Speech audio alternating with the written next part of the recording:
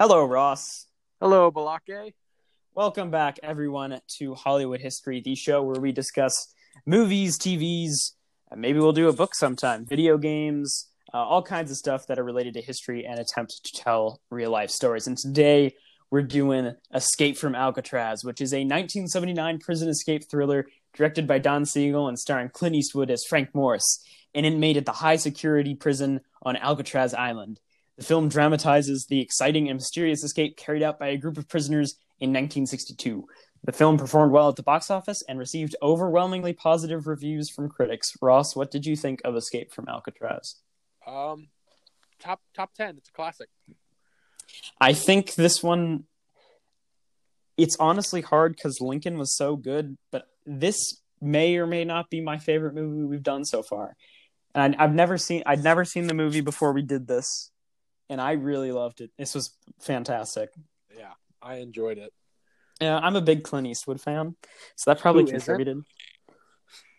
So, it's yeah, I mean, who isn't? Because, look, okay, here's the thing, is he basically plays the same character in every movie, but it's such a good character that you just don't care. Yeah. Yeah, but it's great, and we'll get more into that later.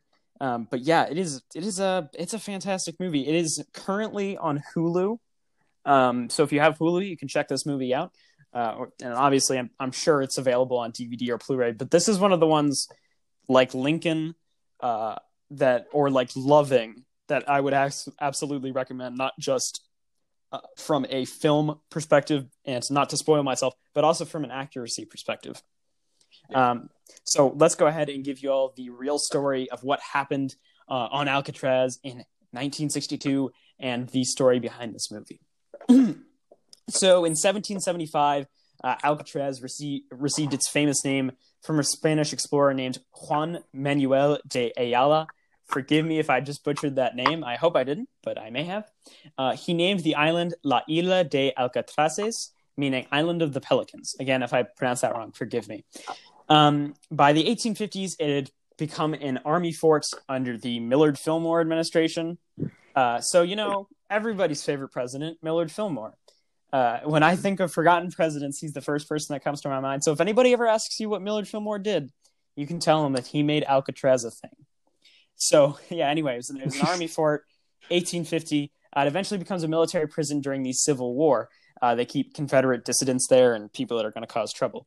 So the prison would serve during the Civil War, during the Indian Wars, and during the Spanish-American War.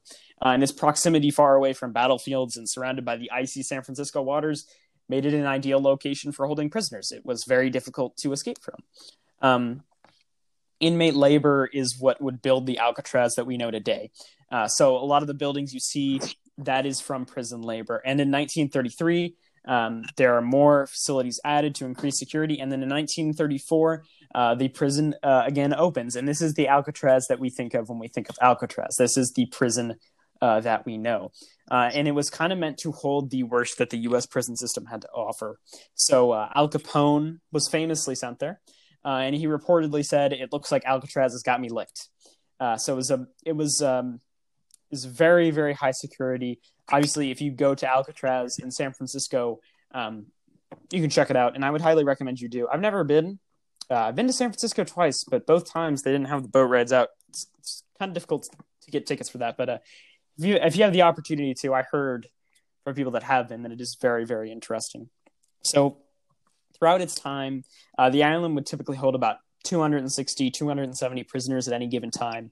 And on Alcatraz, the inmates only had 4 rights given to them: food, clothing, shelter, and medical care. Everything else was a privilege that they had to earn. And they actually say that in the movie. So that's one. Go ahead. Good. 1 point for accuracy already. Look how good the movie's already doing. Anyway, the inmates, they could earn privileges such as work. They could visit with family. They could paint. They could make music, or they could get books and magazines from the prison library. The high security, claustrophobic, and dehumanizing nature of the prison led many to try and escape. And this is where our story kind of starts. But there's a couple of different escape attempts that I want to talk about that are actually pretty interesting.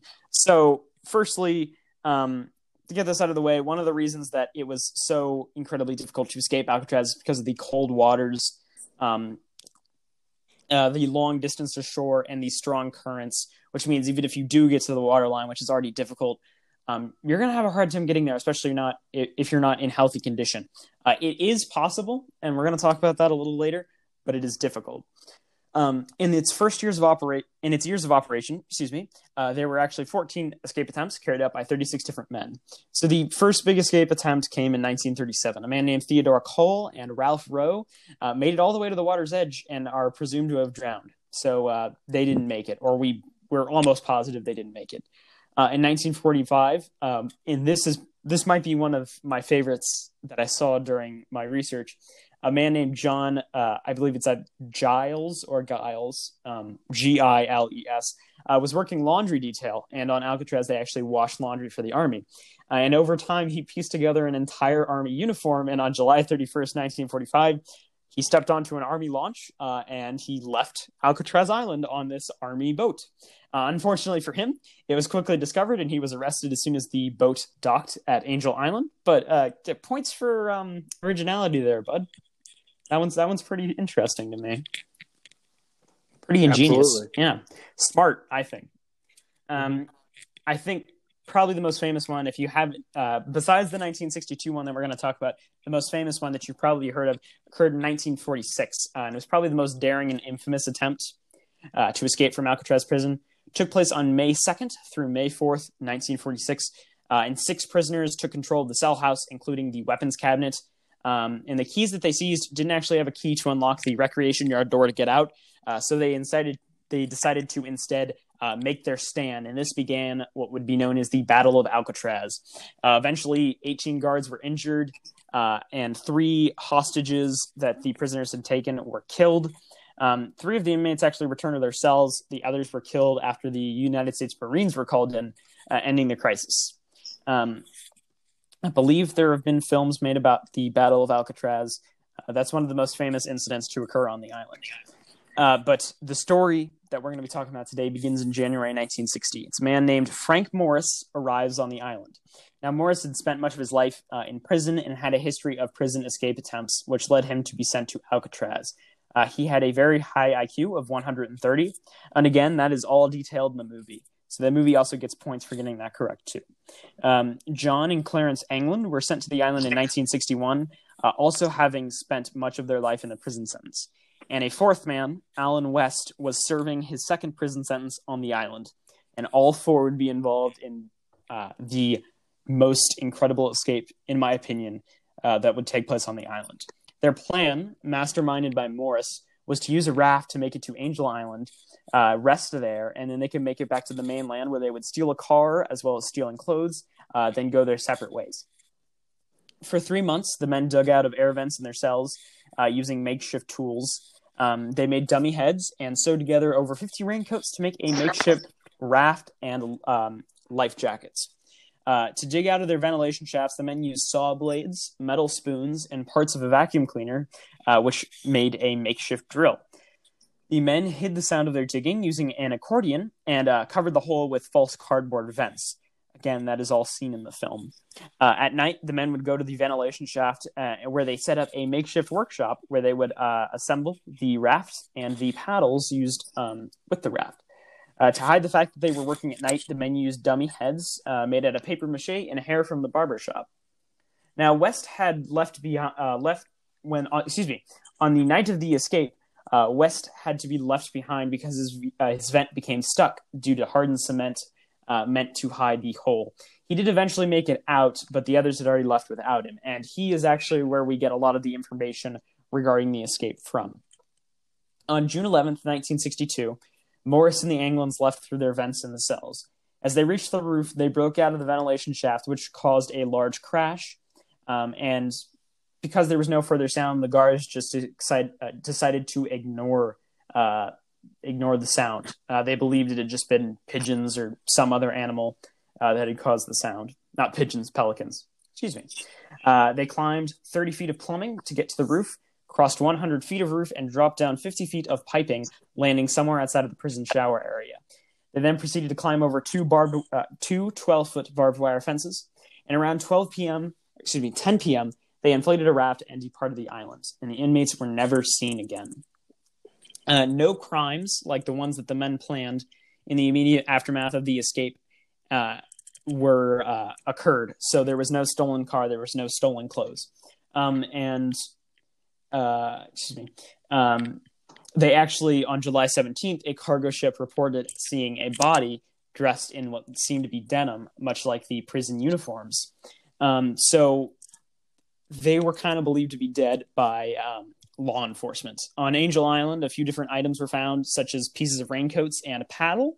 And that, again, kind of contributed to the evidence that they were dead. Why would they leave these things behind? They just washed up on shore.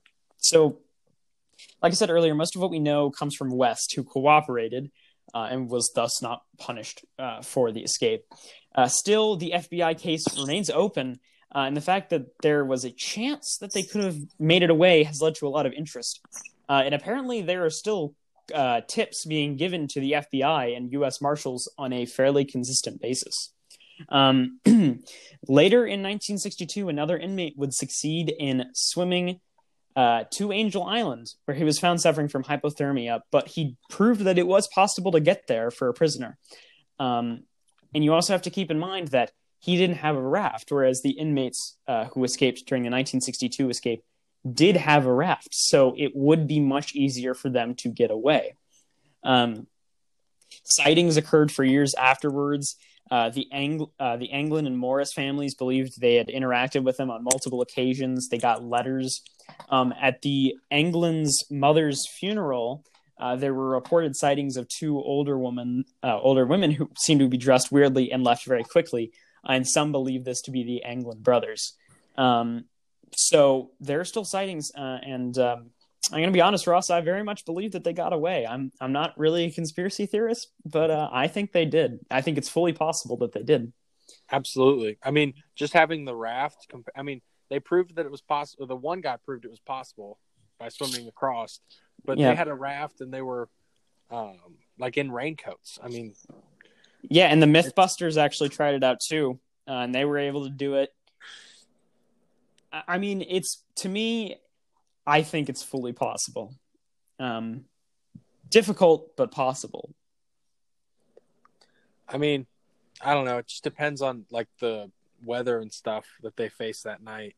Sure, it might have been clear skies, but it's a lot different when you're in that little raft. Sure, but it's to me, if a guy can swim there, I think it's possible for someone to raft there. Absolutely. It's I think the mystery of it is what makes the story so interesting, is we don't know. They very well could have gotten away, or maybe they did drown, and so it's really interesting. I really like that. I love how the movie kind of leaves it on a cliffhanger too. It does. They don't talking about the movie yet, but they don't explain it. Yeah, you're right. We'll talk about that a little bit more. Anyway, in 1963, because of high costs and degrading conditions, Alcatraz was finally closed. From 1969 to 1971, the island was occupied by Native American activists, but they were eventually forced to leave because of Richard Nixon, everybody's favorite president. and better stop there. Yeah. In 1972, Alcatraz was opened to the public, and overall, that's the story of Alcatraz. Yeah. So we're going to transition to talking about the accuracy of the film. And like I mentioned earlier, it's actually pretty close. The film overall pretty accurately depicts the escape in 1962 and the horrors of the horrors of isolation on the island. So first of all, Alcatraz is accurately very gloomy. The filmmakers actually restored Alcatraz Island for the movie. So this is not a set, at least for the most part. All the parts you're seeing in this movie were not filmed on sets. They were actually filmed on Alcatraz Island. And that adds a lot of really, really great, not legitimacy, authenticity to the film. And it's very cool to see Alcatraz in operation in a way. It's very neat, and I think it's worth the watch for that alone. I didn't even know that. That makes the movie already 20 times better. Yeah, and apparently a lot of the improvements they made for the movie stayed, and if you go to Alcatraz today, a lot of what is there has actually been restored because of the movie, which is really, really cool to think about. So that alone for me is really, really cool to see in the film. One of the big inaccuracies is the character of the warden. So the warden in this film is fictional, and it's clear that the film needed a villain. So I don't blame the filmmakers for making the warden the villain. In reality, the warden at the time, Olin G. Blackwell, was possibly the least strict warden in the prison's history. He was known to be drunk quite often. He was actually on vacation at the time of the escape. So it's not like the film where you see the warden at the end of the movie searching for them as well. No, the warden was not there at the time. And unlike in the film, he did not believe that the prisoners survived. So just like in the movie, the warden doesn't believe the prisoners survived. Similarly, Blackwell did not believe that the prisoners survived. Blackwell is actually mentioned in the film, and he is mentioned accurately as being loose on discipline, although it is inaccurate because he was actually the last warden of the prison. So this warden that we have in the movie is fictional. He's not even named. I don't think they say his name. He's just the warden, yeah. Character of Doc in the movie. Actually, one thing I want to bring up very quickly that I found very interesting. There are two actors in this movie that were also in the film Home Alone. Character of Doc, who plays the old man, right? Yeah. And then, the guy who plays Butts is one of the policemen in Home Alone. I never pieced that together. This is not related to Alcatraz at all, but I just found that really weird. I don't know. They like Christmas time. They really like Christmas time. That's right. It's related. Okay, we're going to find some way to relate it. It's like, we always got to tie it back to the Civil War because Alcatraz was used during the Civil War. See, it all loops around. It all ties together. Together. You know who's in the Civil War? Who? Grant. That's right. Grant is in the Civil War. Clint Eastwood was in The Outlaw Josie Wales, which takes place during the Civil War. And that is a very good movie. We might have to go over that one. It's a great movie. Anyway, character of Doc. He's the guy who paints. He's inspired by Ruth Purcell, an inmate who tried to cut off his hands due to desperation at his incarceration. In the film, Doc actually chops off his fingers so that he will get to leave Alcatraz. From what I can tell, this is the only part of Ruth Purcell that actually inspired the character of Doc. But it is interesting to note that part was inspired by something true that happened. However, Purcell was actually a prisoner in the 1940s, not around the time that the film is set. But I did think it would be interesting to note that that part wasn't just made up. It did happen. And I think it contributes to a larger theme of the film as, the inhumanity of this isolation and the brutality of it. And we'll talk about the themes a little bit more in our likes and dislikes. But I thought it'd be important to note that. One of the main characters of the film, his name is Butts. He is inspired by Alan West. Again, his character is fictionalized, but the stuff he did in real life is in the film. So I think this was probably done to give Butts sort of a sympathetic edge and to further show the inhumanity. He is shown to have a wife, and his wife says, "Oh, your mother's dying," and this is part of the thing that drives him to escape. So again, this is showing how hard this incarceration is and almost how inhuman it is. I also think it's done to make him a better person because the real guy, Alan West, was a snitch, and nobody likes a snitch, right? So you wanna fictionalize it so you can make it a better person, right?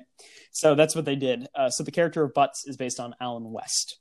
However, he follows the actions of West perfectly. West could not get out of his cell. His vent did get stuck. He did eventually get through it and go up on the roof, but he lost his nerve and actually went back down. So that is all. Everything you see in the movie, as far as that goes, is perfectly done, accurate to what happened. How the escape is carried out is very, very accurate, including the planning, the execution. It's all really good. If you watch the movie, you're going to get a very good sense of how they planned this escape out and how they carried it out. The one single thing that I'm going to say about the accuracy of this, and it's incredibly minor, but I did want to mention it, was in the film, it's not really a raft as much as it is just a float that they sort of hold on to and then paddle out. In real life, it was a full-on raft that they sat in and they paddled out on, or at least that's we have the plans for that raft, and we believe they paddled out on it. So that is one thing to note, is that it's not really a raft in the movie so much as it is just a flotation device. In real life, it was a full-on raft. Another thing, interestingly, about the raft is in the movie, the prisoners inflated it using their mouths. In real life, they actually modified an accordion, like a musical accordion, so that they could pump it, and that would inflate the raft. So I thought that was really interesting. Is that why he played the accordion? I think that was to sort of symbolize, because in real life, they did actually hide the sounds of when they were chipping away at the vents, they hid the sound of that with accordion playing. I think that's what that was for. Yeah, and that's another interesting. It's like all these little details are true. They did happen, and that's one of the things that I find so interesting about this movie is it gets it so right. Obviously, it does take liberties. It has a few fictional characters, but I think, overall, it's all done well. Yeah, and if you watch this movie, you're going to understand. You're gonna understand the escape. I mean, it's so perfectly done. I mean, I think it's one of those movies where the inaccuracies are justified, and there aren't too many of them. To me, this movie, I think, is a perfect image of Alcatraz Island. It could be, I believe, used as an educational tool, at least in some way. I think it could be. Yeah, absolutely. And outside of that fact, it's just a fantastic movie on its own. It's enjoyable, which sometimes with the super accurate movies, it's hard to do. Yeah, like we talked about A Bridge Too Far, and I know you weren't as keen on that movie as I was, but that movie does follow everything almost to a T, and I think for a history buff, that's great, but the average viewer is not gonna want to follow that. I will fully say that I need to give that movie another chance because I looked so harshly upon it being one of our first movies we did. Or what? It was the first movie we did. It was the first movie, yeah. And I would like to redo that episode at some point because that episode's kind of a mess. It is. We don't know what we're doing. Yeah, and it really took us until Lincoln and arguably until The Patriot to really get our structure. Yeah, get our bearings and get our structure down. So I think, went off on a tangent there on The Bridge Too Far, but that's fine. That's fine. That's what this podcast is. It's about going on tangents. Yeah. So I think that's enough on accuracy. That's pretty close. What are our likes and dislikes? I love the character English. I don't know what it is about him. I mean, he's just this. He's a main character, but not at the same time. Yeah, he's a really strong side character. He really contributes to that theme of, the dehumanizing nature of the prison. He slashed his Achilles tendon, I believe, to get out of isolation. So again, it's really throwing that at that theme of how inhuman this is. And he's also just a good, he's just a good character. It's I felt bad for him. I mean, he killed people in self-defense, and now he's in Alcatraz. Yeah, and they one really interesting thing going along with it that I really liked is you can see some of his humanity is restored when he sees that they escaped. He does that little smile at the end there. It feels nice. It gives a nice amount of success. It's really good in that sense. I really liked that character. I agree with you. He was a pretty cool character. Forgive me, I don't know who he was played by, but yeah, I really, really liked him. Yeah. Another I would have to say is Clint Eastwood. I mean, of course. I don't have to say anything else. Just Clint Eastwood. I think the whole cast, really. The whole cast is phenomenal. I mean, all their characters are played out very well. The warden is absolutely scummy. Yeah, you hate the warden. You root for the bad. Are they the good guys or the bad guys? Well, that's another interesting thing. Is that's another good theme about it is they didn't commit murder. Okay, so it's fine as long as they don't commit murder or any violent crime. It's okay. They're burglars. It's A-okay on the moral compass there. They want to steal money. Yeah. They're the good guys, I think. At least in the terms of the film. Maybe in real life it was a bit different, but in terms of the film, they are individuals against the system. They're going up against a inhuman, degrading system. They are the heroes of the story. Yeah.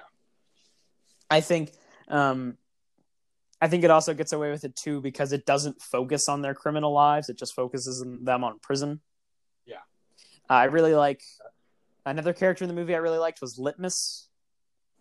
Yes. He's good. That's the guy with the rat, correct? Yeah, it's the guy with the rat.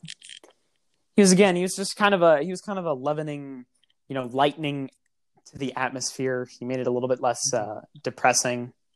I mean, because let's be honest, prison is one of the most depressing things. And that's the point of the movie. And that's the point of the movie, right? Is you want to get that in there, and I think it explores that theme very well. And then it also adds a lot more motivation at the end when he dies.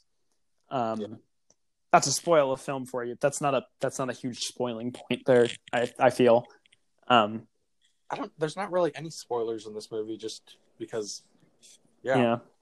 Yeah, he's good. Doc is really good. Again, Doc is kind of like he's reinforcing that the inhumanity of it that would drive people to do such crazy things to get out of there. So the Doc character was good. He was also pretty sympathetic. The only two characters in the movie that I outright hated were, of course, the warden and then Wolf. Bull, or was it Wolf? Whatever the big brute guy was. Yeah, it was either Wolf kept or trying to shank. Yeah, they tried to shank Clint Eastwood on multiple occasions, and then English saves him the second time. That's good. Good for English. God, love English. You know who else is in this movie? Is Danny Glover in his first film role, which is interesting. The Lethal Weapon guy. Huh. Yeah, he screams at Clint Eastwood at the beginning. I didn't notice that till I looked it up afterwards. I didn't notice it either. I'm not good with cast or actors' names. I just know that if I see their face enough, that they're pretty good. Yeah. Yeah. So anyway, the whole cast does good. Clint Eastwood. I can do another one of my famous impressions. Go right ahead. Clint Eastwood. I'm talk like this voice. Oh no. Okay. All right. This segment should die maybe. But it can't because it's so cringy that it's good. It's fun. I'm sure there's viewers that stay just to hear you. I'm sure there are. I'm sure that is the one thing that makes them continue to listen to this show. Absolutely. We should just go to Blake Impressions full time. Yeah, I'm so good at them. I can do a lot of good ones. Another thing I really liked about the movie was paced very well. Yeah, I mean, surprisingly well. Yeah, less than 2 hours long. Perfect amount of time. But they made like the scenes that needed to be drawn out. Yeah. Such as, I mean, they could have ended Doc cutting. I know this is more spoilers, but when Doc cut off his finger, and they like made that whole drawn out sequence of Eastwood slowly walking over and picking one by one, putting them in the tin and handing them to the warden. Gives a lot of impact. Or not the warden, but the jailer. Guard, yeah. It was just, I don't know, like there's like tons of those scenes that they hit you and you're just like, holy crap. Yeah, there's a lot of impact in that scene. I thought that was perfectly carried out.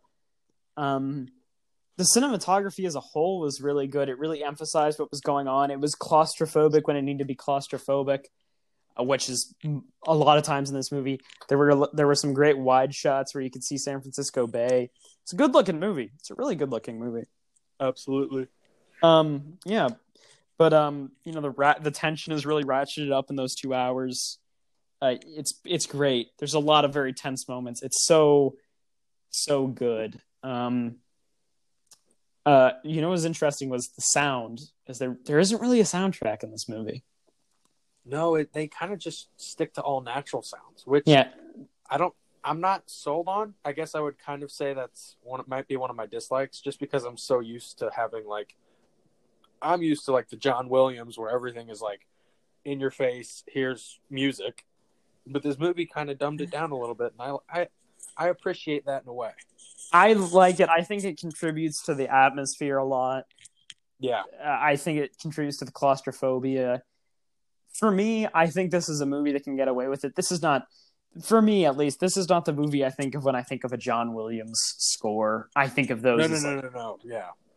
I'm just saying, like, I'm used to those huge scores by huge composers and stuff. Like, always, like, every modern day movie, I feel like, has this huge, outstanding score of just music. And this one didn't, and it was perfect for the theme. Yeah. We already mentioned it was actually filmed on Alcatraz Island, so that's one of my big likes. Absolutely. I mean, you don't see those at all nowadays of people actually going to the real scene. It's kind of cool. That's true. That's kind of a lost art form of I don't want to be too mean.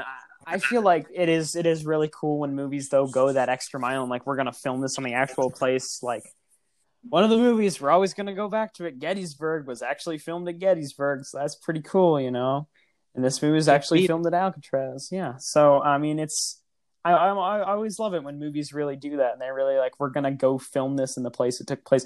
Loving did that with the courthouse at the end at one point in that movie.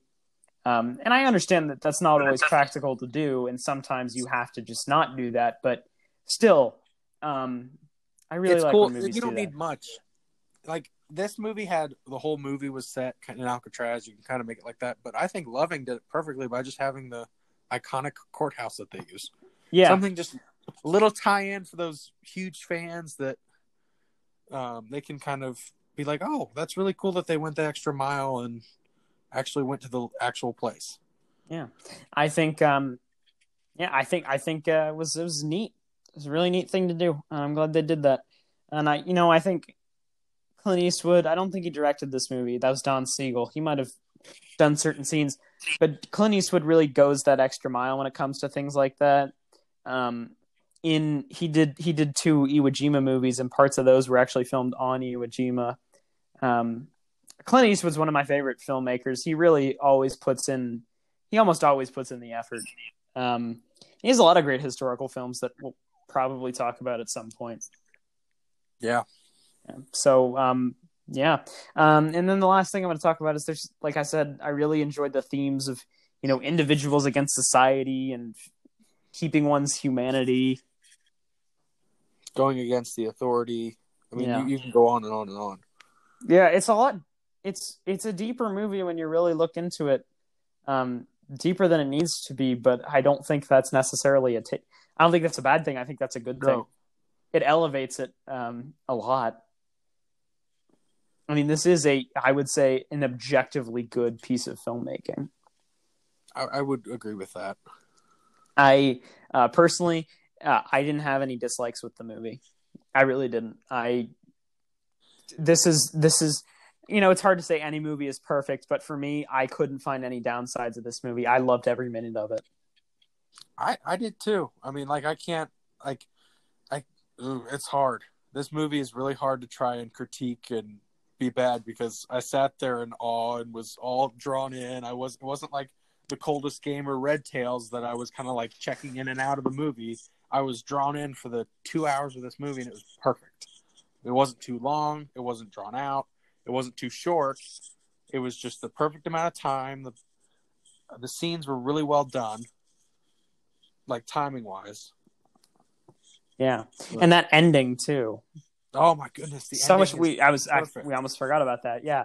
So, spoilers. I guess we should mention if you're gonna watch the movie. It's ambiguous, so it's really not too much of a spoiler. But spoilers nonetheless for the end of the movie. We're gonna talk about that right now. And you should watch this movie.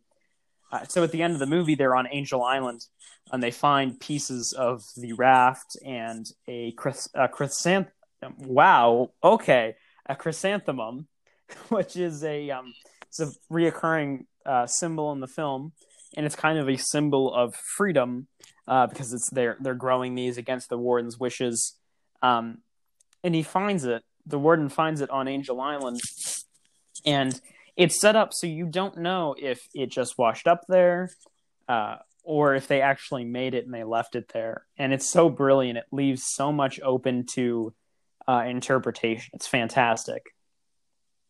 Yeah, I really appreciated that scene. And again, it's like I was talking about earlier. Leaving it open for that mystery really leaves the viewer thinking about the movie, and it makes them sort of create their own ending in their mind, and that's really engaging. I think really fun.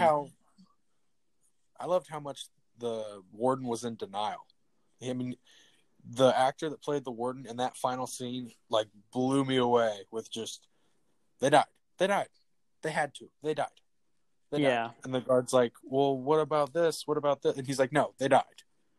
Yeah. I mean, really driving home the whole cannot believe someone could ever escape from this unescapable island. Yeah, it's almost like The Great Escape. It's like we can't believe this happened. That's a great movie. We're going to talk about that too at some point. Yes, we will. It's a great one. Yeah, that's all I have specifically to say about the movie. Ross, any closing thoughts? If you have 2 hours to spare, this is a great movie, and you will. I mean, it is jaw-droppingly good. It's good, yeah. Yeah, I feel too. This is up there for me. And that's one thing we're gonna start actually ranking these movies now. And we're each gonna have our own little list here. And this isn't a 10 out of 10 ranking. We're gonna be ranking these in terms of related to the other movies. So, Ross, would you like to share your list first? I might as well. Do you want me to go from the worst to best or best to worst? Let's do best to worst. Well, I got to kick it off with Lincoln. I have always loved Lincoln. That is like the movie that I think I've watched at least once a year. And I usually don't do that with movies. Like I watch it once or twice and then I'm kind of done with it. I might watch it later on, but Lincoln blows me away. It's for sure in my of any movie, not just historical, it's in my top 3 of I will watch this any day. By far my favorite. Before I get carried away on Lincoln, my second is Loving. I mean, credit goes where credit is deserved. I went in with low hopes for Loving. I was like, oh, it's a civil rights movie. How good can it be? And then I got sucked into it, and I am in love with Loving. I mean, it is a wonderful movie, and I think it does the civil rights movement justice by not overdoing it, if that makes sense. Yeah, it's an understated approach. Yes. Of kind of like how they wanted to just be alone and they didn't really care. I mean, they just wanted to be together. They weren't fighting for civil rights. They were fighting for themselves. And then number 3 is Escape from Alcatraz. I mean, I will watch this movie any day. 4, I have The Patriot, just because that was what Blake and I grew up watching in class together. Absolutely. Because if there's one movie you can teach people with, it's definitely The Patriot.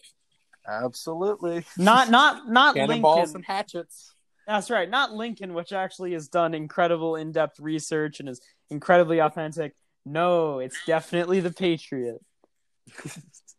To get to that sarcasm, that is very deep sarcasm. I hope that was clear. Then I have Challenger, just because I don't know what it was about Challenger, but I just find anything about space very, very cool. Space races up there with, I mean, World War II beats it all out, but space race is definitely up there. So the Civil War isn't number 1 for you? Civil War? Yeah, well, no, I'm not the movie. No. I'm saying it's World War II, Civil War, and then space race is somewhere in the top 5. I think for me, as of now, it kind of fluctuates, but as of now, Civil War is number 1 for me. Yeah. Well, yeah, you're right now in love with Grant. That's why. Yeah, I'll always be in love with Grant. It's your thing. I get it. We're gonna do books on here at some point because there are some books about that. There are some good books. I think Killer Angels would be one of them that I would. Yeah, and that's it. If we are gonna do books, I would like to do historical fiction because if it's just a history book, then I'm not opposed to that necessarily, but then it's just gonna tell you the history itself. So yeah.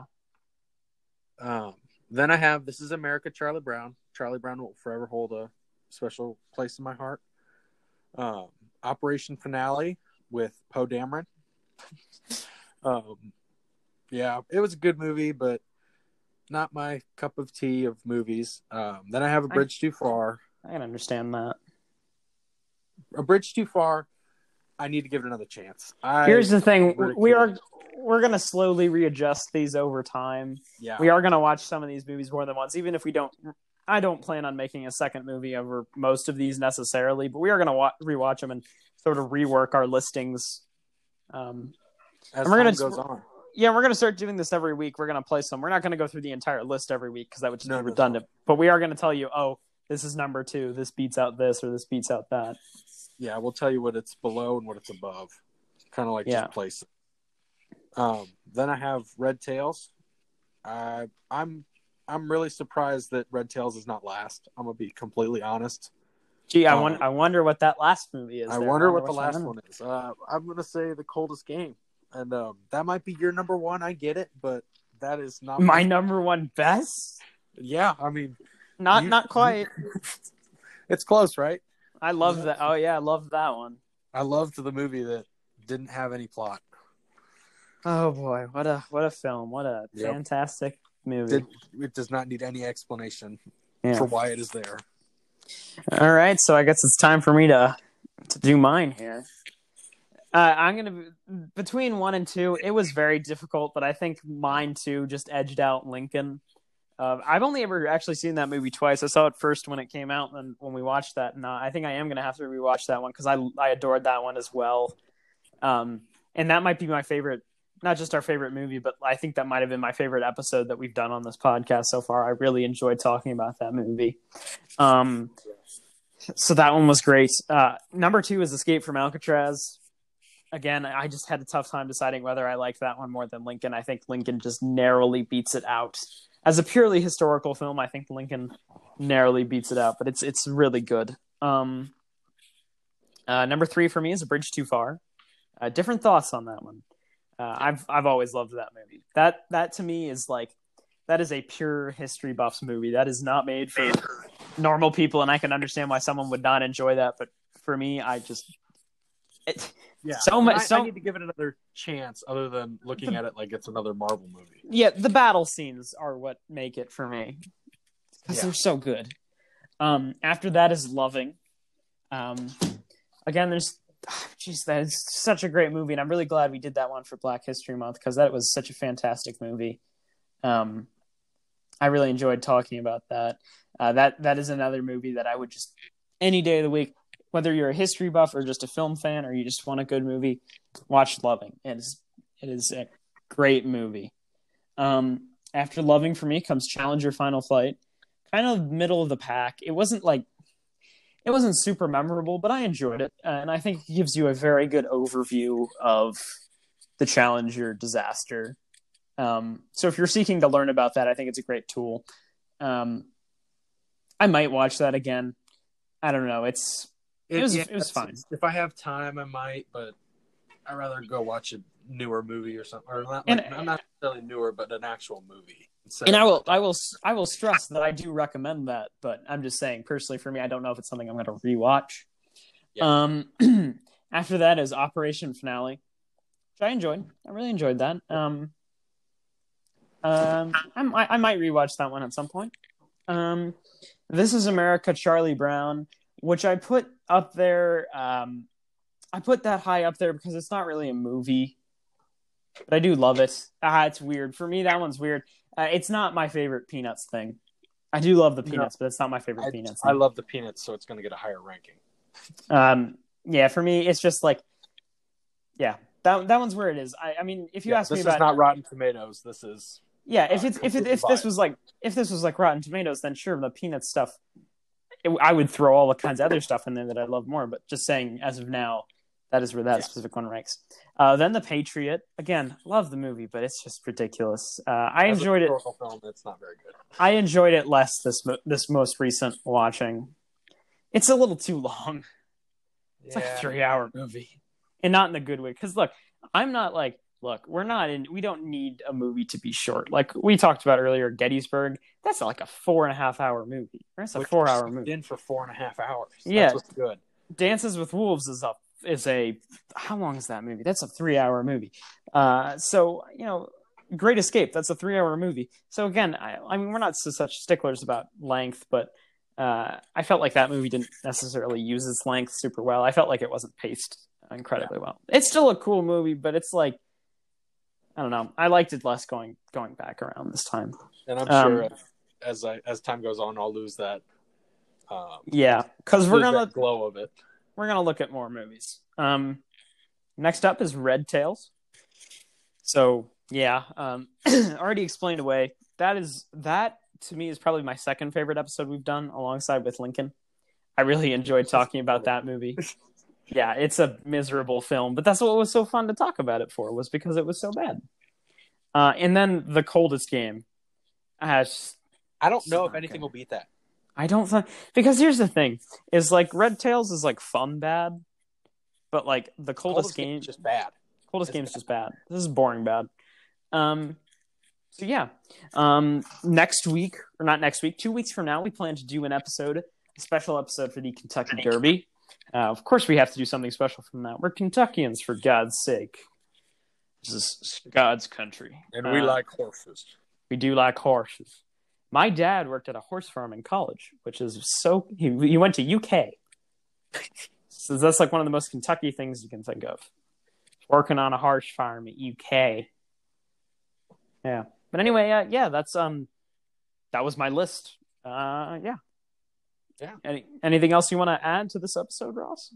I had no idea your dad worked on a horse farm. Well, that's the most important historical fact we learned today.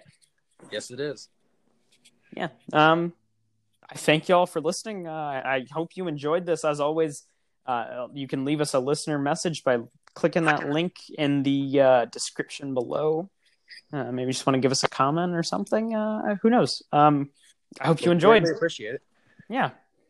This was fun. This was really fun. I really enjoyed this one. I did too. I thank you all for watching, and we'll see you next time.